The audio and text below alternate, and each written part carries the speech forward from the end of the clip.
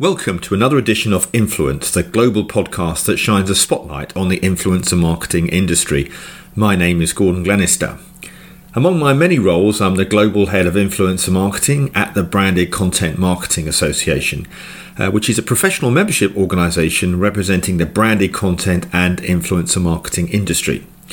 But I'm also a keynote speaker and consultant in the sector and soon to be published author on influencer marketing strategy, which, by the way, for those of you that are interested, is available on Amazon as a pre-sale and other leading bookstores. So do get a copy. If you'd also like to join me at my book launch on the 3rd of March, do drop me an email, gordon@gordonglenister.com. Now, in this podcast series, you're going to hear me interview all sorts of people from the world of influencer marketing. But before we start, don't forget to subscribe to the podcast series just to make sure that you don't miss a future episode. In today's edition, I'm talking with Pamela Laird, who was a contestant on the hit TV series The Apprentice and also the founder of beauty brand Moxiloves. Pam shares her passion for building her brand and what part influencers have played in extending her reach, engagement and sales. And here's what she had to say. I started the company in 2017, and I guess it really started with my mum owning her own beauty salon since before I was born. I grew up in the industry. It was definitely always something I wanted to be involved in. And I started my own nail bar. I opened it up in House of Fraser in Dublin when I was 18. I ran that for about 4 years and I realized it wasn't very scalable. I started ending up managing people rather than doing what I loved, which was nails. And so I thought there has to be a way that I can do my passion and grow. So I started to look at products and what I might do. I started that in 2015. And by the time I got anything shelf ready, it was 2017. Things take time. That was really it. We started with one product at the time, and the brand is called Moxiloves. And yeah, it was a big hit actually initially on Instagram. So yeah, it's interesting we're talking about influencers because it really started on social media for us. And so how did you reach out to influencers in the first place? Did you realise that was a vehicle that you wanted to use to promote your brand? For sure. I think in 2017, I'm not sure if people in Ireland refer to themselves as influencers, but there was a real mix of people. There were models who had a social media following because they would share things. There were makeup artists who would share tips and tricks. So probably the non-traditional big influencers were the ones that I targeted because I knew them. You know, I worked behind the scenes on photo shoots. I was like to a makeup artist, you know, can I send you this? And the model, can I send you this? And sure, before I knew it, I had such a wide contact base of people in Ireland being just quite well connected, and then the journalists. So I suppose developing packaging as well that's very eye-catching is extremely helpful because around the time when we launched, Instagram was not curated. You just shared things ad hoc, how you felt that day, what you were doing. So people would just share a picture of a product and be like, that's cool. You know, that was how it worked. So we were lucky to have such eye-catching packaging that it really helped people to post about us easily because it gave them something to say and something to talk about. So yeah, it was instrumental in us in the early days getting any publicity. And so what did you notice that was really resonating well? Was it what type of content was working well, or what sort of trends did you start to see develop? I think at that time it was very interesting because it was so informal. You know, if you flash forward now, the editing of videos is so stylized and beautiful, and it's content you want now as a brand. But back then, the content you would actually strive for is the makeup artist, influencer mom at home, and she's chatting, oh, and I have this.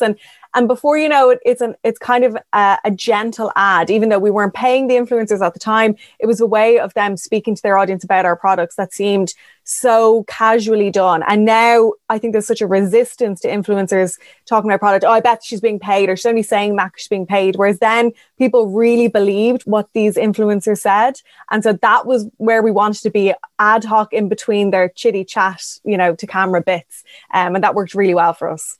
And how then do you think it's changing now? What sort of strategies are you employing with content creators? Is it still very much all influencer led, or is it a mixture of different things? I think it's definitely very much influencer led for us. A few reasons. As a small brand, sometimes you need quick thinking, and quick actions. You know, we did £5 Friday with Boots, for example, and we found out maybe 14 days ahead of time there wasn't enough time for any print media. There wasn't enough time for any sort of massive content creation on our part, but we knew if we got the samples to influencers, we get content, we would get people talking about it, we could schedule in post. So it's the quick turnaround for a small brand. We rely on it very heavily because we can, and you can just turn things on so quickly. And so I think for us, it's a huge part of what we do. Of course, print media is still amazing, but you sort of get the print media if you get the influencers. So I think it's kind of flipped on its head.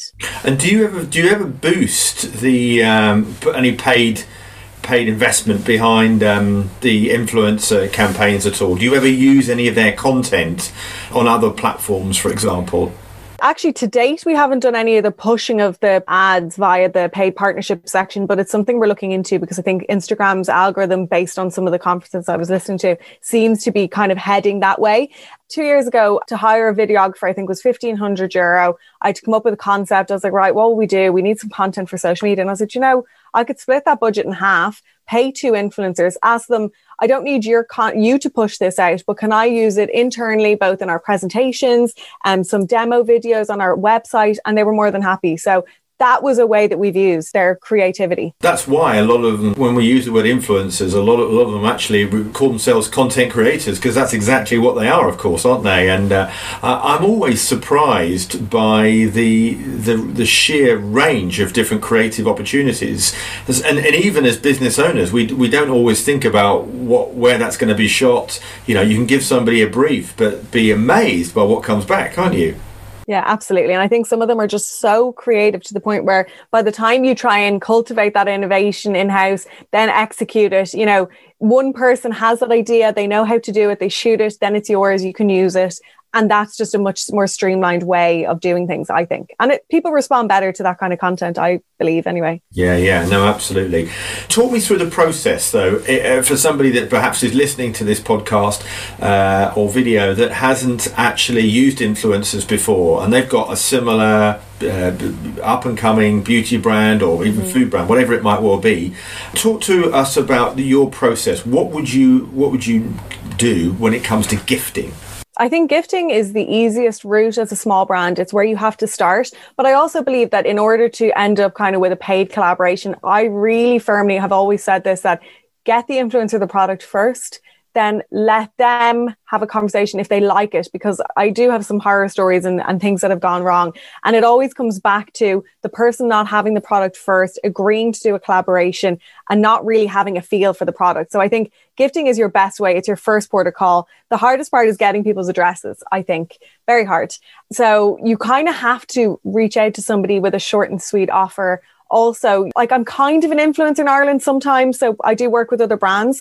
And if I get someone saying to me, I would love to gift you this product and we would need you to do a post, it's like, well, no, like, I'm not going to do that, because that's not how it works. As soon as somebody gives you a direction for the gift, you have to do an ad.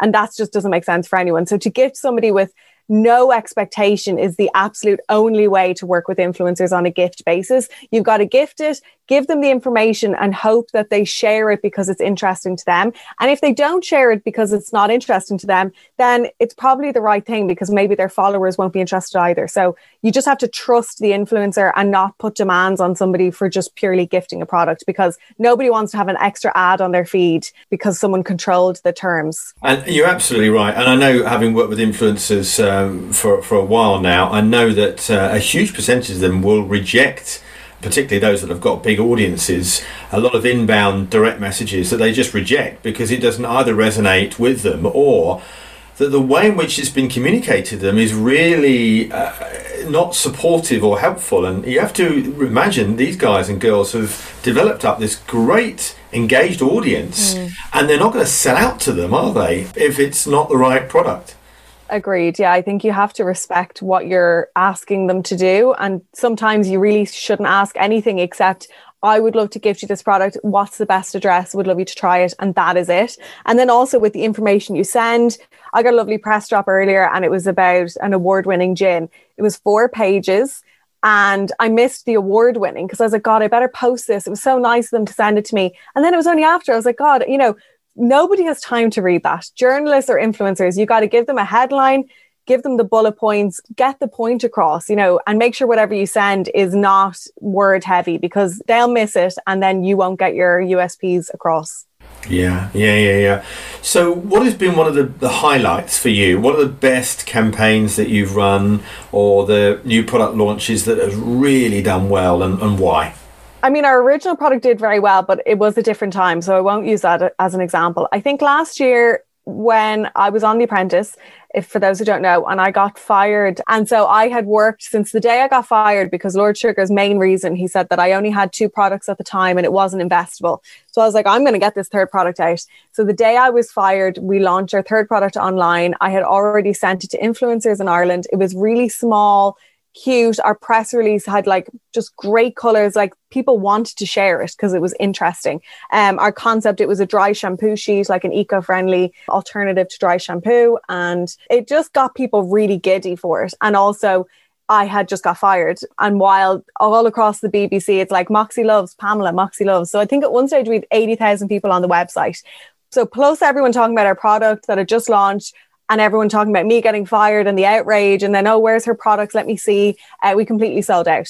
So that was like the perfect, everything came together for that great launch. I suppose I've got to ask you about The Apprentice. What was the experience like overall? Totally life-changing, both from a personal point of view and business. I think being an entrepreneur and an only child, you sort of just do things on your own. And it was very strange to live in a house with 20-something people, you know, including the crew and everything. And then also to have to work on a team. And sometimes your team is like divided in 2 and 4 people go there, and you're sort of like, oh, like, how can I control this? And you can't really. So it was a really good experience to work with people, and actually great people. A lot of them were really good business people and just great to work with. So it made me want a team, which I never thought I'd say. And I actually really enjoyed it, the experience overall. Are you still in touch with some of the people? Yes, we have a WhatsApp group and we chat. I mean, some of them, if you've watched it, you'd probably know who we don't, as a group, the nice people who we don't speak to. But majority we're lovely and we'll be friends for life, I'd say. Yeah, that's good. So obviously you're an ambitious female, and one of the exciting things about the influencer world is how it has a huge percentage of opportunities have now been provided for women in particular. What sort of advice would you give to aspiring women looking to be the next influencer or the next entrepreneur, beauty brand, whatever? What are some of the learnings of your experiences? I don't know whether it's an Irish thing, but I always really shied away from being the face of my own brand.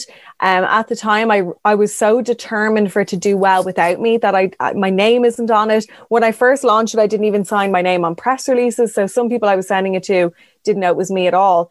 And then it made me feel, oh, this is so successful. It's not just me. Like it's a great product. But actually, if you flip it on its head, the curiosity people have for who's behind the brand. So if you're 2 ways, if you're looking to be an entrepreneur, be the face of your own brand. You know, nobody can sell it like you. And in fact, some people might buy into you. If the product necessarily isn't for them, they might go, do you know, I like her, or I like what she stands for. I want to buy her product. And I definitely saw that after The Apprentice. And then I would say, if you wanted to become an influencer, I'm an influencer by default. It's not something I started out to do, but I do think that the most successful ones are the ones who are just themselves. And if you can specialize in something, like if you're a nurse and you want to be a blogger, well, write about your job, write about something that you know, because it's authentic. You know, I am not into fashion whatsoever, so I don't even go near that because it's just not my thing. It wouldn't be authentic to me. So stay in your lane and use your personality to sell your brand and yourself. Absolutely. Wise words indeed. So I suppose I've got to ask you, who influences you? Well, my mom has always inspired me to be in business. I wanted to be her, like when I was younger. So when it comes to business, my mom inspires me. When it comes to everything else, I'm constantly inspired. Like, you know, a day off social media. I heard someone say this the other day, like, oh, I'm taking the weekend off social media. I just couldn't do that because I'm constantly inspired by what other brands are posting out there, what other influencers are doing, what brand owners are doing. And I just find the space so interesting for knowledge. And that's how I picked up even some of these webinars I've been on, seeing someone on their Instagram stories say, oh, this is great. And then I'm there, you know, so you can't have your finger off the pulse. And so I'm inspired by everybody. There's actually another brand in the UK that I'm obsessed with right now called Carbon Theory. It's a charcoal soap, and I just love everything they're doing. Like, it's not anything like my brand, but when I follow them, I just get so inspired by, you know, they're launching into Ulta, then they've got Priceline in Australia, and it's just so inspiring to me. I'm like, oh my God, like I would love to have those nice pieces of news eventually. And I'm sure you will. I mean, that's what's so good about reaching out and looking. We wouldn't have known each other had we not been to the Influencer Marketing Show, of course. Oh, it's been an absolute pleasure to talk to you this afternoon. And I wish you well. What does 2021 look like for you? It looks really exciting. Thank you so much for having me. I hope to be in the UK a lot more. That was my plan for this year, to be there to really launch the brand properly. But I hope to be there. I hope to get my passport and just head to the UK and have some fun and launch in some new stores. We have some really exciting new markets coming over the line for 2021. So hopefully I have some good news next year. This podcast is supported by the Branded Content Marketing Association, promoting the value of influencer marketing globally. That's it for another edition of Influence. Don't forget to subscribe to the show and give me your feedback, which is feedback@influencepodcast.net, or you can follow me on LinkedIn, Instagram or Twitter, where you can also ask me a question. And lastly, if you do feel like it, please give us a 5-star rating, as this really does help us hugely.